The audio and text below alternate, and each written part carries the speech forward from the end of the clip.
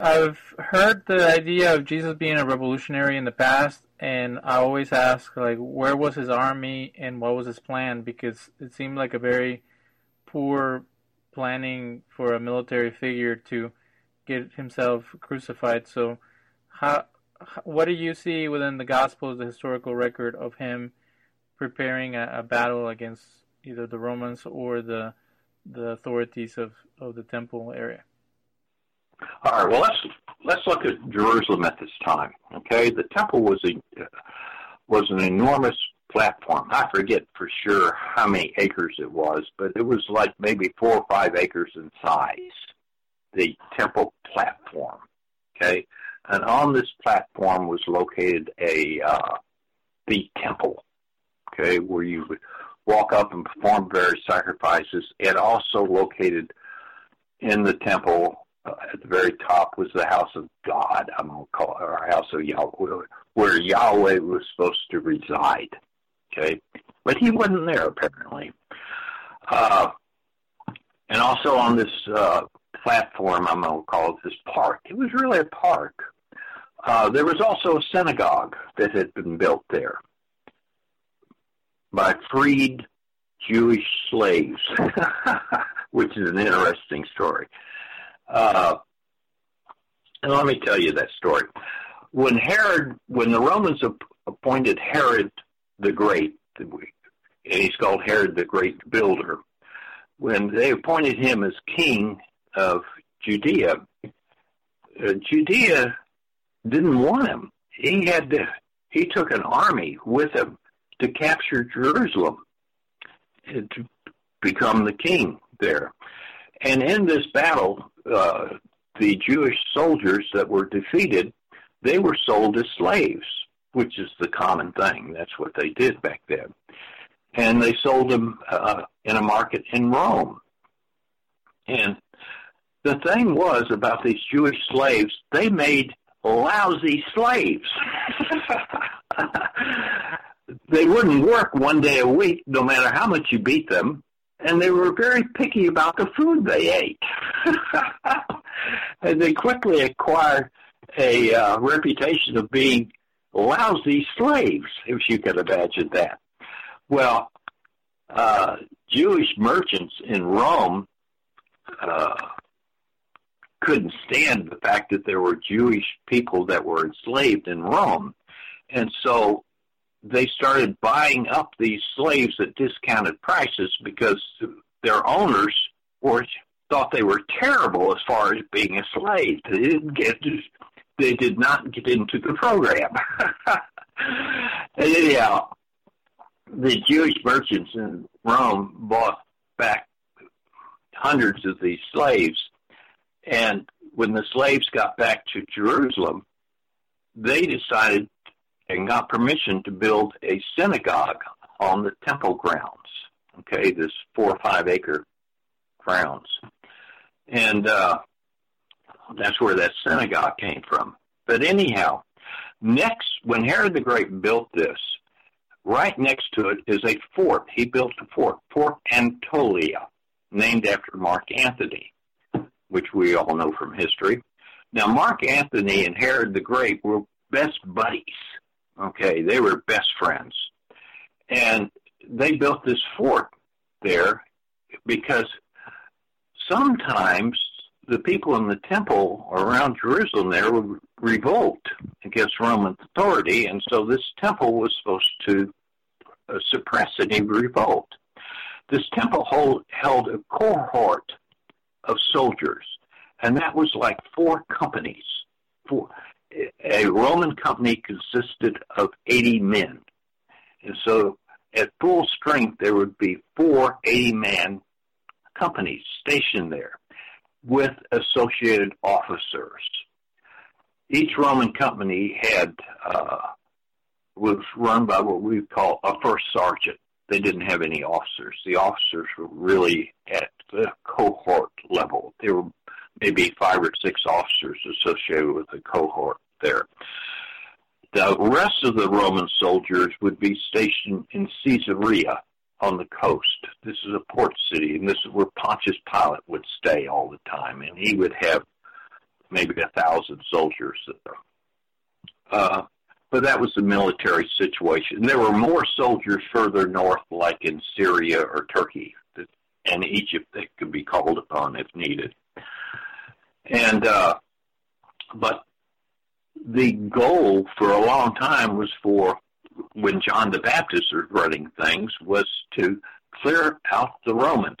Now, really, all the Romans that had to be cleared out would have been in Jerusalem, actually, because once you got them cleared out, the theory was Yahweh would come back down to earth and empower all the Jews to finish kicking out the Romans. That was the mythology.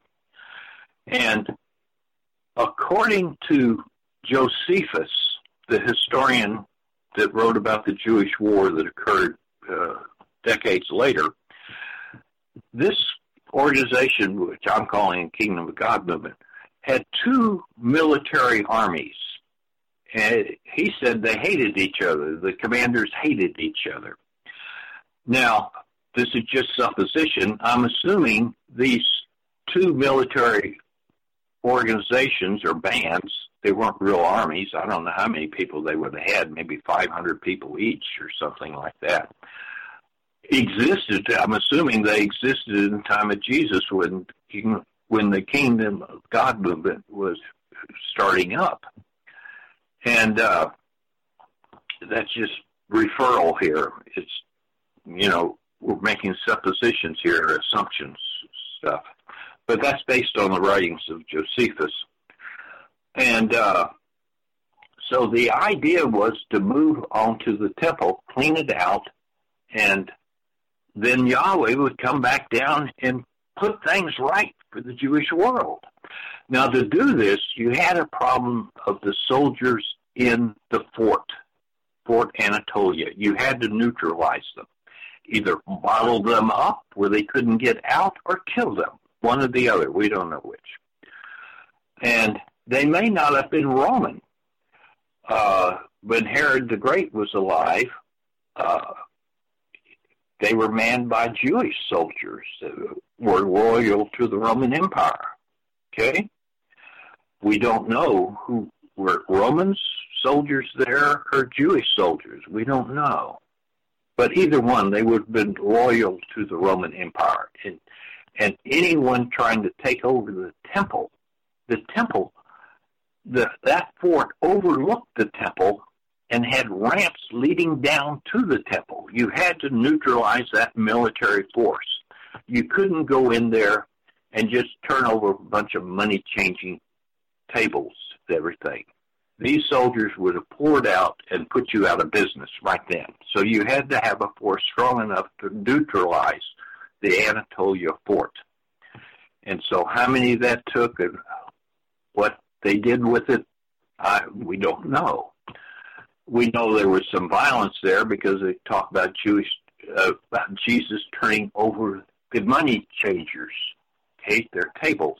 The reason there were money changers there was not change Persian money to Roman money or Roman money to, some other kind. They were there because the money in circulation, mainly Roman money, had a figure stamped on it. Caesar's face was stamped on these coins. Well, it was against Jewish religion to have any engraved figures in the temple area. So they had to change their money to Jewish money, Jewish coins, which were only legal in the temple, by the way. You couldn't purchase anything outside the temple. But if you wanted to go up there and buy some food or want to buy a lamb that's sacrificed to Yahweh or something, you had to do it with Jewish money.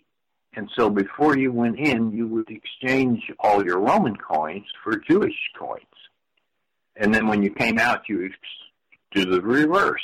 That's what the money changers were there for, to facilitate that. And the Sadducees definitely made money off this process. They ran this system.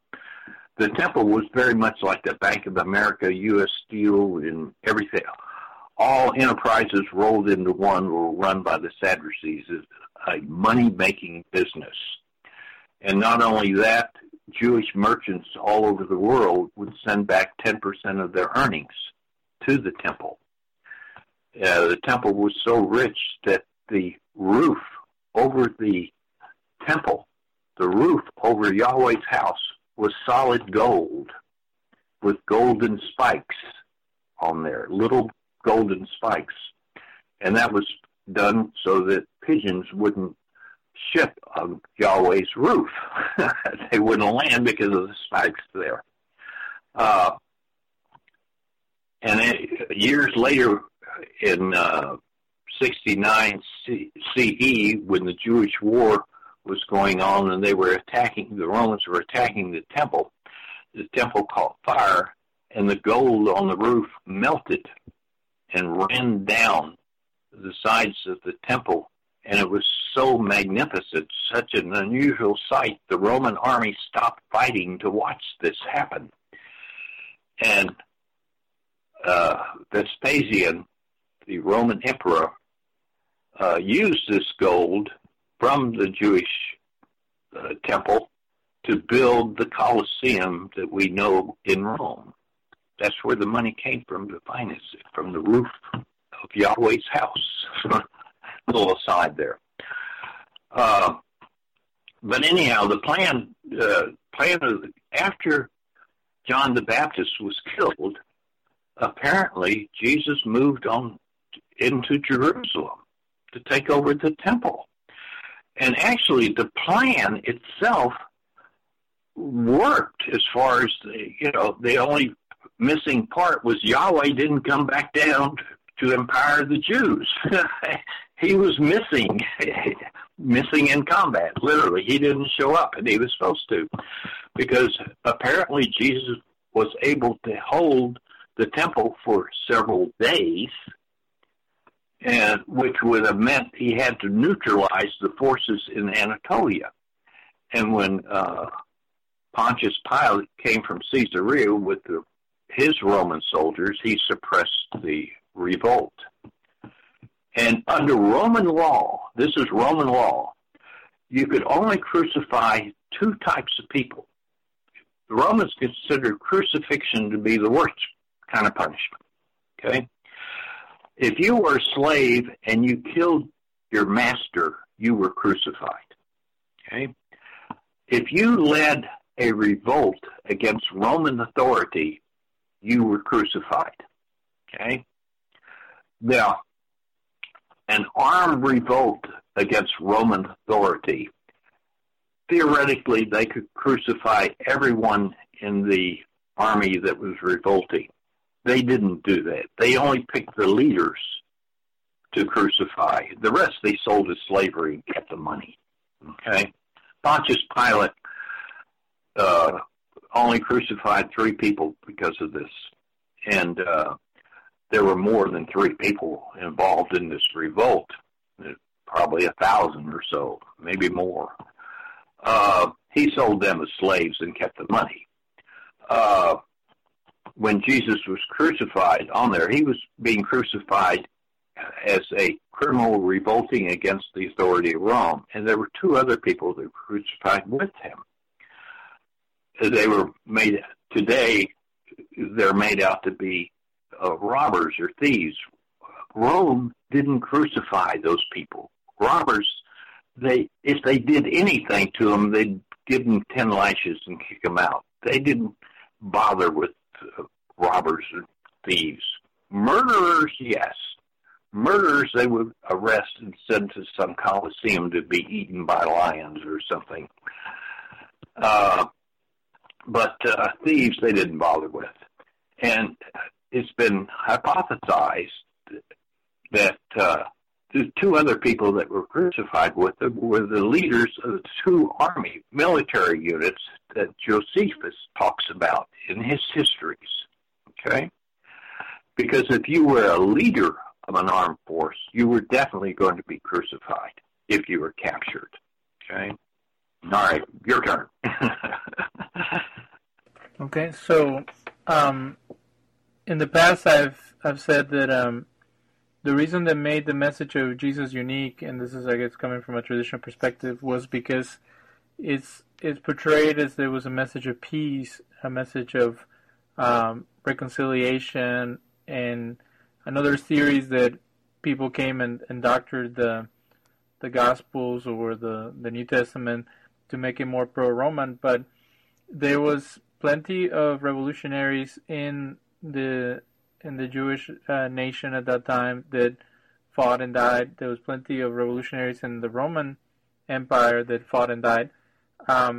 Why? I know you mentioned the idea of him surviving the crucifixion as being very attractive and powerful for the mystery cults, but what made this specific revolutionary so impactful to also his followers? Because you have the issue, okay, Jesus survives, so then what happens to him? Does he just fade into oblivion? And why are his followers so willing to die for his cause? And I guess if it's the kingdom movement instead of the Jesus movement, they're fighting for the kingdom of God.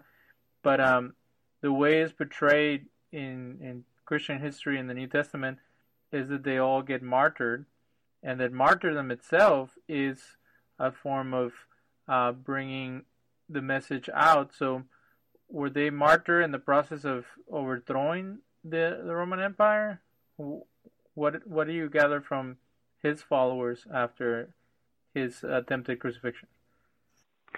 Well, you have to remember the martyrs. Were no martyrs in the Jesus' Kingdom of God movement. Okay, the Kingdom of God movement. There were no Christians. Christianity didn't exist. Jesus had never heard the word Christian. Okay, he was a Jewish rabbi. Okay, and they didn't have any martyrs back then. The martyrs came about later, and after Christianity was established as a religion, okay, the martyrs were Christian martyrs. They weren't Jewish at all, okay. Judea rejected this mystery religion in total for very fundamental reasons. They didn't believe in cannibalism, for one thing. Also, they didn't believe this idea that you could be punished for someone else's sin. That was completely against Judaic law. So martyrs came about from Christianity itself, okay? And there were various episodes throughout the first 300 years of various martyrism. It wasn't continuous by any means. But the Romans, even though they were very inclusive in their religious belief, they found that revolts very often happened because new organizations occurred, such as religions or fire departments. We have one case very well documented about a Roman governor in Turkey. The city, I can't remember the city, wanted to establish a volunteer fire department. And the Roman governor thought this was a great idea, good idea. But the Roman emperor at the time and before him had forbidden any new organizations to be formed, new religions or fire departments or any organization, because these had turned out to be centers of revolt, okay? And so the governor wrote to the emperor for permission. He said, I think this is a good idea. But the emperor said, no, we can't do this. No, we don't know what kind of revolutionary things are going to occur from this. And he forbade it.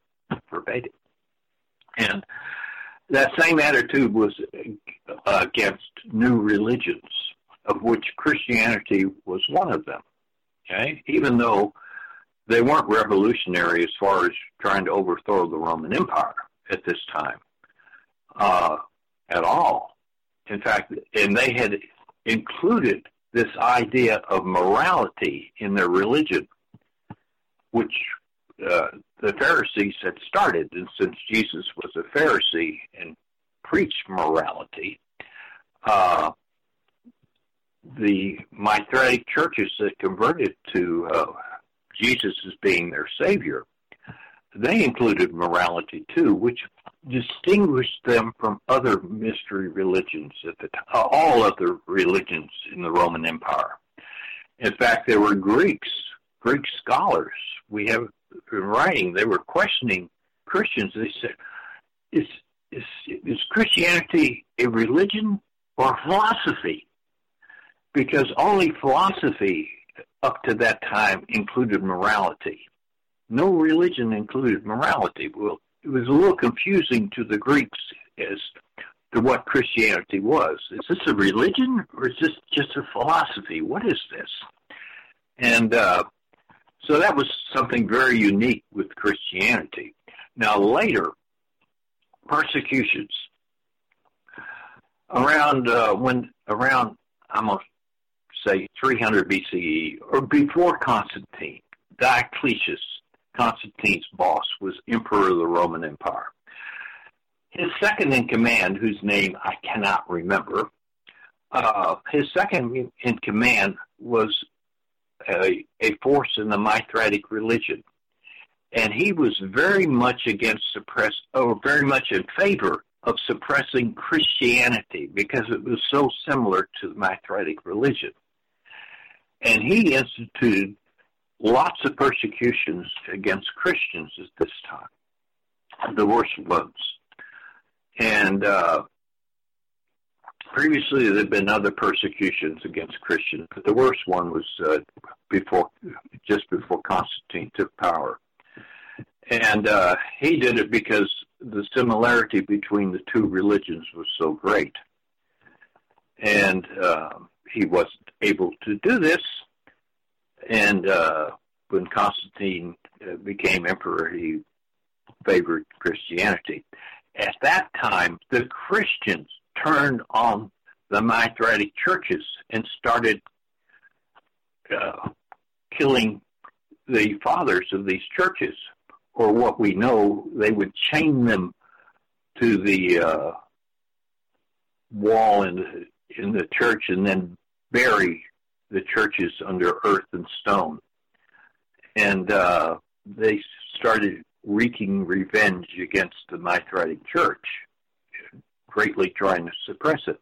And that's one of the reasons, after the Council of Nicaea, the Christian church wanted to control centers of education because they taught these religious beliefs like the Mithratic church did. And essentially, you couldn't run a school unless you were a member of the church, a priest. Okay? And if you didn't have a priest running it, you had to shut the school down.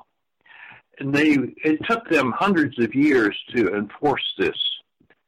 Eventually, they succeeded, and in two purposes. One, they controlled education, and two, they got rid of all the pagan religions. And three, they got the Dark Ages. And anyhow, if you ever wondered where the Dark Ages came from, it wasn't from those barbarians coming in from the north. It was from the Catholic or the Christian church. I don't know. I guess you could call them Catholic. They were Eastern Orthodox, and so I usually use the term Catholic religion after the Protestant Reformation. Then there was definitely Catholics and Protestants, but before that there were Eastern Orthodox and Roman Orthodox and Russian Orthodox, for that matter. But what else can I tell you? So when they became the official religion of the empire, when did do you see the split between the Roman pontiff or bishop and the Greek one, and the I know there's a bishop of Jerusalem and one of Syria and one of Egypt.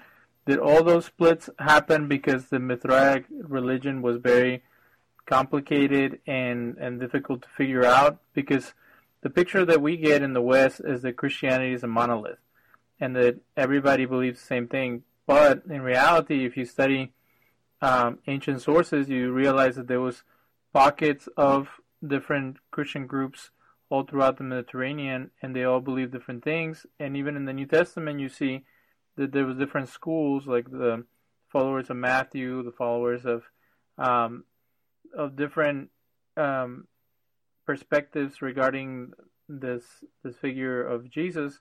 So did they split up over, were they splitting hairs, or was it as intense as they like to claim that, the nature of God has to be defined in a certain way? If not, everybody's a heretic, and there's the heretic hunting aspect of the Christian religion?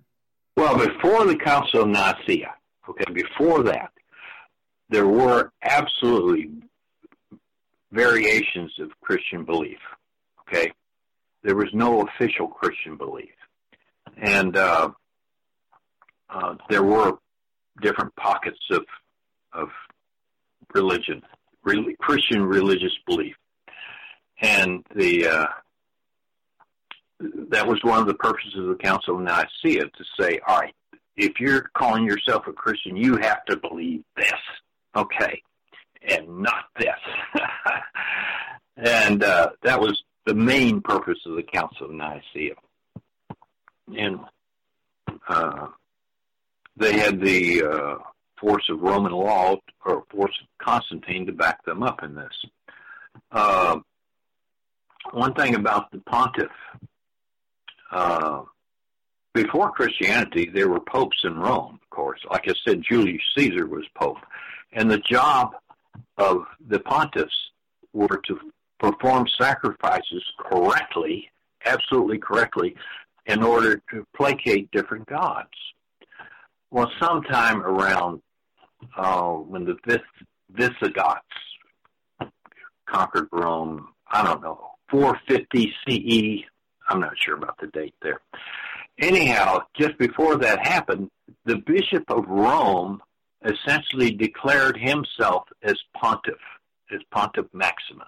He became the Pope of Rome. And after the Visigoths, was it the Visigoths? I forget who it was that conquered Rome around that time.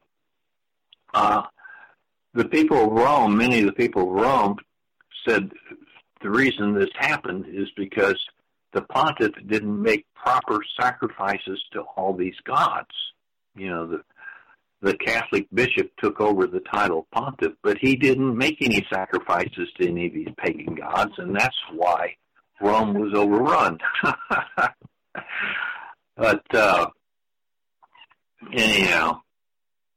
So going back, there's a group in Iraq that still venerates or follows John the Baptist.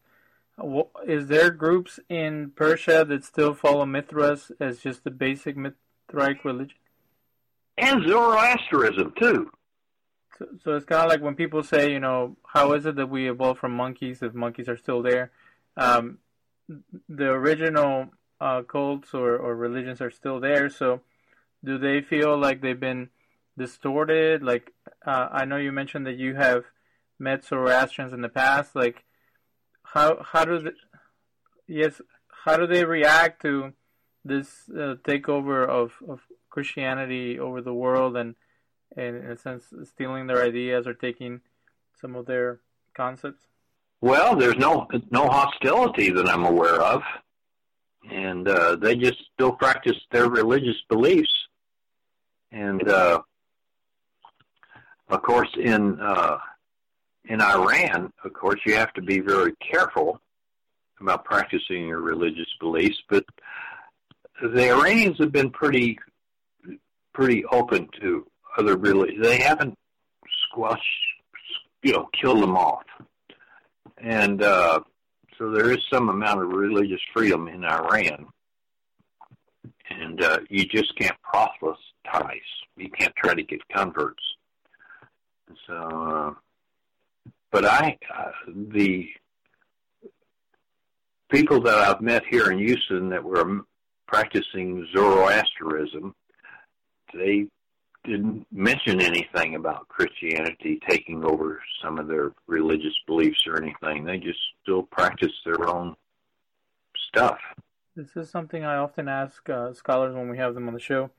Where do you think the anti-Jewish bias from the New Testament comes from? Does it come from a Greco-Roman worldview that despises foreigners, especially the ones that are kind of sectarian and secluded, and they won't participate in the Roman religions? Or is it something specific about some people call it the like almost like a fratricide or matricide, where the daughter religion tries to eradicate the foundation by speaking ill of it or trying to No, I don't think so. No. In Matthew, Mark, and Luke, when they wrote this, one of the main purposes of writing their Gospels was to explain to the Roman world. You have to remember, the Jewish war was just finishing when they wrote their Gospels, okay? They were trying to explain to the Romans, we're not Jews, okay? Even though Jesus was a Jew, we ain't, okay? Don't associate us with these Jews in Jerusalem. We ain't Jews. That was one of the purposes of writing this. In fact, they hinted they didn't like the Jews, okay? And they were doing it to kind of educate the Greeks and Romans that they weren't Jews. And because of this, in the Middle Ages, this was the basis for anti-Semitism, okay? The expression was, the Jews killed Jesus. Well, of course, Jews didn't kill Jesus. The Romans executed Jesus, and for a good reason. He revolted against them. And but that's not how it was, put forward in the Middle Ages. And the anti-Semitism that was expressed today, or in Nazi Germany and everything, has its origins in the original writings of Matthew, Mark, and Luke, and then how they were interpreted in the Middle Ages. In fact, I view the Nazi anti-Semitism as a complete failure of Christianity, actually. I mean, the father of the Protestant religion came from Germany, Martin Luther, and the southern part of Germany was very Catholic, okay? In Bavaria, they're all Catholics. The Pope in Rome, Pope John, during the Nazi period, he was a collaborator with the Nazis, actually collaborated with them. And Well, tell us more about that, because in this show we like to dispel myths. So I've never heard that. I've heard that he was in a camp himself. How was he a collaborator? Oh, that's the book. All this comes from a book called Hitler's Pope.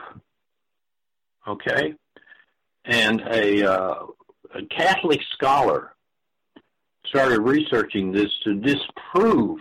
He said his original goal was to disprove these collaboration stories about Pope John collaborating with the Nazis.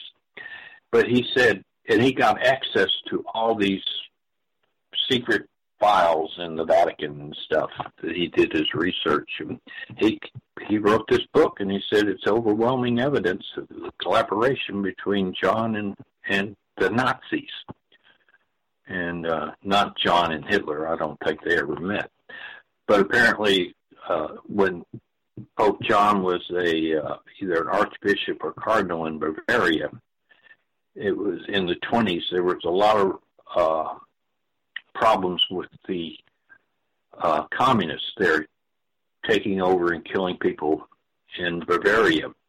And Pope John became a very anti-communist individual. And Hitler was seen as a stalwart against communism. Well, the same thing is true in England. The House of Lords was very much in favor of Hitler, and initially, much to the chagrin of Churchill, and but they favored Hitler because he was so anti-communist. And the same thing was with Pope John. But this You say Pope John, but are you talking about Pope Pius the 12th? No, I think it was Pope John. Who was Pope in the 40s, 50s? Hitler's Pope. The book Hitler's Pope is The Secret History of Pius the 12th by John Cornwell. Oh, okay. Well, I may have the wrong. I thought it was Pope John, but I could be wrong on that. I think that was the Pope after, and then I thought you were talking about Pope John Paul, who was at a camp during the Nazi era. But we're talking about the Pope who was in power at the time of the Nazis. Right. That's the one. And very interesting book. I mean, he's the author is a real scholar there. It's a lot of interesting stuff there. But this and that's why I consider the rise of the Nazis as really a failure of Christianity, fundamental Christianity. Not to get too personal, did you come out of the Christian community? Because there's a show I interviewed the host from the Thinking Atheist, and he just had Bart Ehrman as his guest, and they were talking about how they were both Christians, and then one became a historian, and the other one became an atheist activist, and it's like their life calling to either pinpoint issues with Christianity or to flat out refute Christianity. What is your purpose in sharing this information, and do you have a personal conviction or transformation that came from learning this? No transformation. I come from a Protestant background, my family was. But I was always interested in history and facts, okay, as opposed to myths and stuff. And I always questioned things growing up as a kid, much to the chagrin of my parents and some teachers. But I was more interested in what really happened, or what, and like, I remember asking my mother, what is Father, Son, Holy Ghost? Where did that come from? Because I knew it wasn't Judaic. But she didn't know either. She gave me some answer, but it was obvious she didn't know. But it's to answer questions like that. Where did this come from? Where did this belief come from? Where did this practice come from? And that's kind of really after I got out of college, initially after I graduated the first time, I decided to follow a reading program on Western civilization. Why did Western civilization become so dominant and important? And kind of a corollary of that is the origins of religions, and Christianity in particular. Where did that come from? How did that evolve? And that was kind of a corollary to finding out about Western civilization. So that was kind of where this all developed. In your studies, why embrace the Old Testament if the Mithraic religion was being fused with the New Testament heroic figure? Oh, good question. Okay. A couple reasons. One is, if the claim is Jesus died for our sin, why did Jesus die? Okay. Well, the answer was for our sins. What sins? I mean, what sin? Well, they went back to the Old Testament about the story of Adam and Eve, which I talked about earlier. But also, this new religion of Christianity, had to sell itself to the public on street corners all over the Greek and Roman world. Now, one of the selling points in these religions, the older your religious documents are, the more authentic your religion is. Okay? So, if this new religion, Christianity, could tie itself to some old religious works, old books, the more authentic it was in selling it to the populations. Okay? And so it was very beneficial for two reasons. One, we're tied to an old religion, old religious books here. We go back to this Jewish book, the Old Testament, okay? That was one big selling point.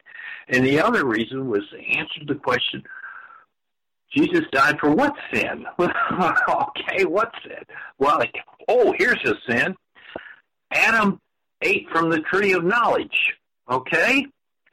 And so it's kind of curious, Adam ate from the tree of knowledge. Like I said, he didn't eat from the tree of ignorance. He was punished for eating the tree of knowledge. And there's always been, with all religions, okay, they don't like knowledge, okay? They want the religions to be based on faith, not knowledge, as opposed to science is not based on faith, it's based on knowledge, okay?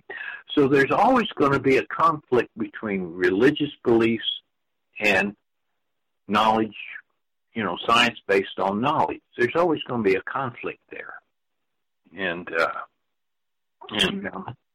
Well, the reason I bring it up is because one of the difficult things to establish is how popular or how well known was the Jewish canon up to that point. We know that there was the 70 rabbis that translated it to Greek in Alexandria, the Septuagint. So, but was it just a compendium that was available to philosophers and scholars, or did they have copies that would pass around to people? Because they say that in the Middle Ages, people were ignorant or unlearned, and that you would need art and liturgy and other types of, almost like doing a play for them to get them to connect with the message. How can you point to Isaiah if no one's ever read Isaiah? So were they trying to, was Paul, when he was talking to different people, was he trying to convince the head guy who was a scholar and knowledgeable of different religions and texts, and then he could disseminate that information to the public? Well, you have to remember, the church wanted to control all centers of education. So if you had any education, you were a church member, okay? And whatever beliefs the church wanted to disseminate or claims they wanted to make had to come from Catholic priests. There were a few exceptions to this. One very interesting exception is King Alfred the Great in England. He was literate. He didn't get his literacy from the church. He could read and write. And very interesting story. I could talk for a while on that. I won't do it. But for the most part, education was all controlled by the church. Like I said, it was a policy that was followed for hundreds of years to get this control. And once you control all education, okay, they controlled all of it for the most part. They could say whatever they wanted. Who's going to challenge them? And it wasn't until literacy and the printing press started coming about in Europe that you had people started questioning these things. It wasn't until, Martin Luther and other people, and the Bible was translated into English and German and other languages that other people started reading this stuff. Before that, the church had a total monopoly on education. In fact, when universities in the Middle Ages, when universities started particularly in Northern Europe, in Paris and Germany and places like that, if you went to the university, you were a member of the church. Your head was shaved. You were a monk. Okay? And you functioned at the university under religious law, not civil law, religious law. And there were plenty of episodes. I'm thinking of the University of Paris, where college-age students had drunken riots in town, and the civil authorities could do nothing about it because they were under religious law, not civil law. There would be complaints to the local bishop about this. And but if you wanted to study anything in a university, as a student, you were a official member of the clergy. So what happened to Jesus after he survived the crucifixion? Is it like the movie The Last Temptation of Christ, where he got married and had kids, and then he died during the revolt? Or I don't know about any of that stuff. That's even more circumspect than anything else. We know the Roman guard had stuck his spear in his side and, wounded him gravely. In all probability, he died of disease or something shortly afterwards. And these other stories about him traveling to India and stuff like that is, there's not even circumstantial evidence to that. And so I kind of discount all that stuff. He probably died a year or two later, maybe even less. But the recordings of this, his survival, would have been, if they would have been found, like the Q document we know existed, if the church had found that, they would have destroyed it, burned it, gotten rid of it, because it contradicted their official belief. And so, anyhow. Anything else from other mystery religions that you see connected to Christianity? Go ahead. Oh yes. In the civil, I mentioned that Mithraistic religion was just for men, but there was like the woman's auxiliary, okay, and that was the civil religion, and the Aetists religion were also there. And some of their beliefs went into Christianity, like Palm Sunday comes from them.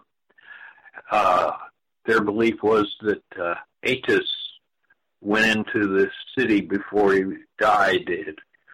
The palm leaves were spread down as he traveled with a donkey or something over them and stuff. But there are other pieces of this mystery religions that entered into Christianity. And that was fairly much common today when Christianity was trying to take over the religious belief of Mexican Indians. Frequently, their myths are encompassed into Christian belief, even today in Mexico. And as Christianity spread into Europe, the Celtic worship of the goddess Easter was encompassed into Christianity. I mean, Easter is really a Celtic goddess that where hares and eggs are a celebration of spring and rebirth. And so that was one of the main reasons for Christianity spreading and taking over some of these other pagan beliefs. They would encompass them into the Christian religion, and some of them stuck. Like Easter.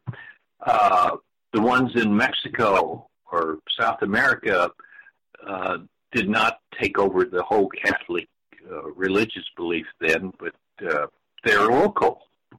In their local Christian beliefs, they've taken over. And this is one of the ways of converting pagans into Christianity, particularly in the Catholic Church, of course. Because there's two books that I have in my possession. I have The Jesus Mysteries and Pagan Christ. Jesus Mysteries was by Timothy Freck and Peter Gandhi. And they say that Christianity comes from the cult of Dionysius. And then pagan Christ claims that it comes from Persian and Babylonian influence because they believe that the king had to be sacrificed for the people or something like that, and that all these ideas were roaming around in the time of Jesus, and they were incorporated into that narrative. Because my real question is, every scholar or every researcher finds their version of what happened, or their own, what I would call personal Jesus. And it's either a revolutionary, a charismatic leader, apocalypticist, or some pagan style figure that was incorporated. So can all these things be true, or is there a way to discern which one makes more sense or is more historical? Well, I think it was a German scholar that said every generation comes up with its own historical Jesus. Most of what you said, I would practically concur with. There are various ways of looking at this, and you can magnify different parts. The thing about Dionysus is some of these mystery religions are very similar, but the similarity between Mithridatic mysteries and early Christianity is just overwhelming. And the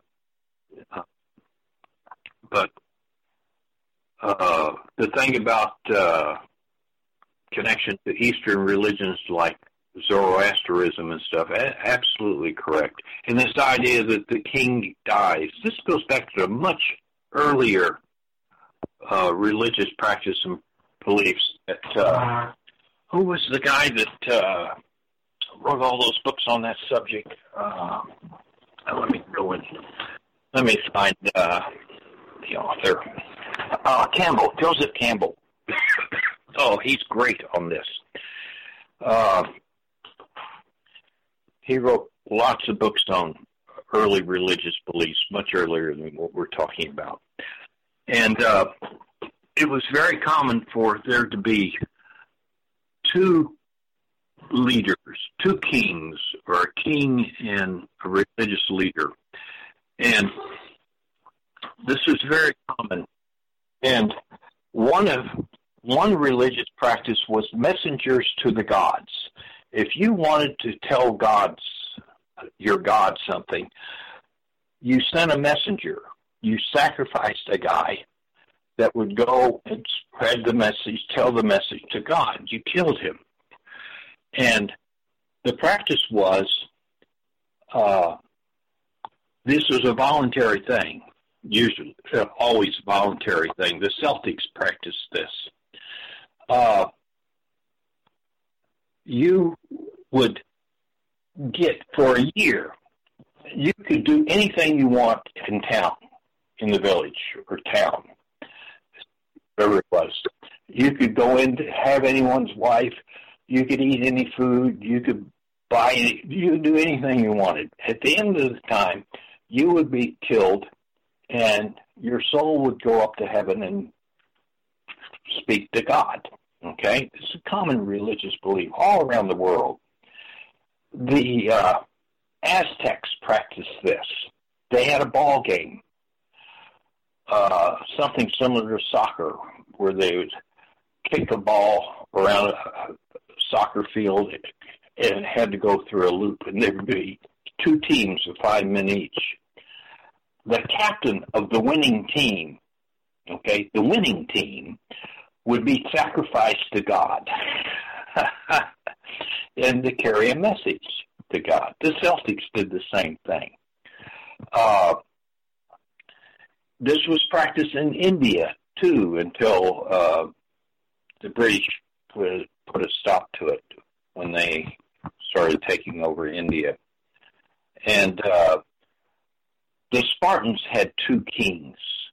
Okay, this is based on an older practice of having a king, another superior leader like the king, who was also the religious leader, who was frequently sacrificed, by the way. But Joseph Campbell talks about all this extensively and does a fabulous job of it. And anyhow, that's where a lot of what you're saying, I don't have a big problem with. Okay, and it goes back to this German scholar saying, "Gosh, every generation has their own religious Jesus, or own historical Jesus, I should say." And but the main thing I like to push, is education. If people read, find out where these beliefs come from. They're not secret. There are books published on this subject, literally, and different viewpoints. Dig into it. Make up your own mind. And there's a ton of them out there. And most Christians know nothing, very little about their own religion. They don't realize every time you go in church and have the Eucharist, you're committing cannibalism. That's eating flesh and blood. That's cannibalism.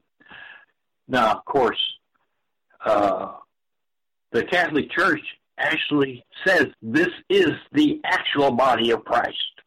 Actual blood, officially. The Pope said that. So they are actually committing cannibalism. The Protestants say, well, this is symbolic. We're just doing symbolic. And they admit it's not actually flesh and blood. But they're practicing pretend cannibalism officially in the church, in a religion. You're practicing pretend cannibalism? That's terrible. You shouldn't be doing that. But anyhow. Last question. You mentioned in our email exchange that there was up to 10 different messiahs. You mentioned that Joseph Campbell had like a kingly leader and then a priestly one. What are the other types of messiahs that were common around that time? Oh, I used to have a book on the subject, had about 10 of them. It was a horrible read, though. It was terrible. But it named quite a few of them. I don't remember. I can't give you a lot of detail. Oh, I did. There is one. Oh, and I can't give you the name. I'd have to look it up. But, yes, there were other religious leaders that, just like Jesus, in the Roman Empire. Okay, in the Roman Empire, the Romans actually crucified for revolting against the authority of Rome. Jesus wasn't the first one. There were others. Historical. They're historical. And even though there's nothing historical reference to the crucifixion of Jesus, there are to these other religious leaders, fanatics, religious fanatics, that the Romans crucified. And it would take me How do you define fanatic? a guy that has religious beliefs that are different from what is considered normal for the time. And it would be age-specific, what would be fanatic 2,000 years ago might not be today. What would be today considered fanatical 100 years from now wouldn't be. It would be something that the norm, that the people of the religion wouldn't consider normal of that date. Well, we want to thank you for your time. We appreciate you doing this two-parter or 2-hour audio documentary with us. It's always good to hear different perspectives and to expand our horizons. So, again, thank you for your time. You're welcome. You're welcome. Thank you for listening. We'll be back next week with another episode of The Mystic and the Skeptic.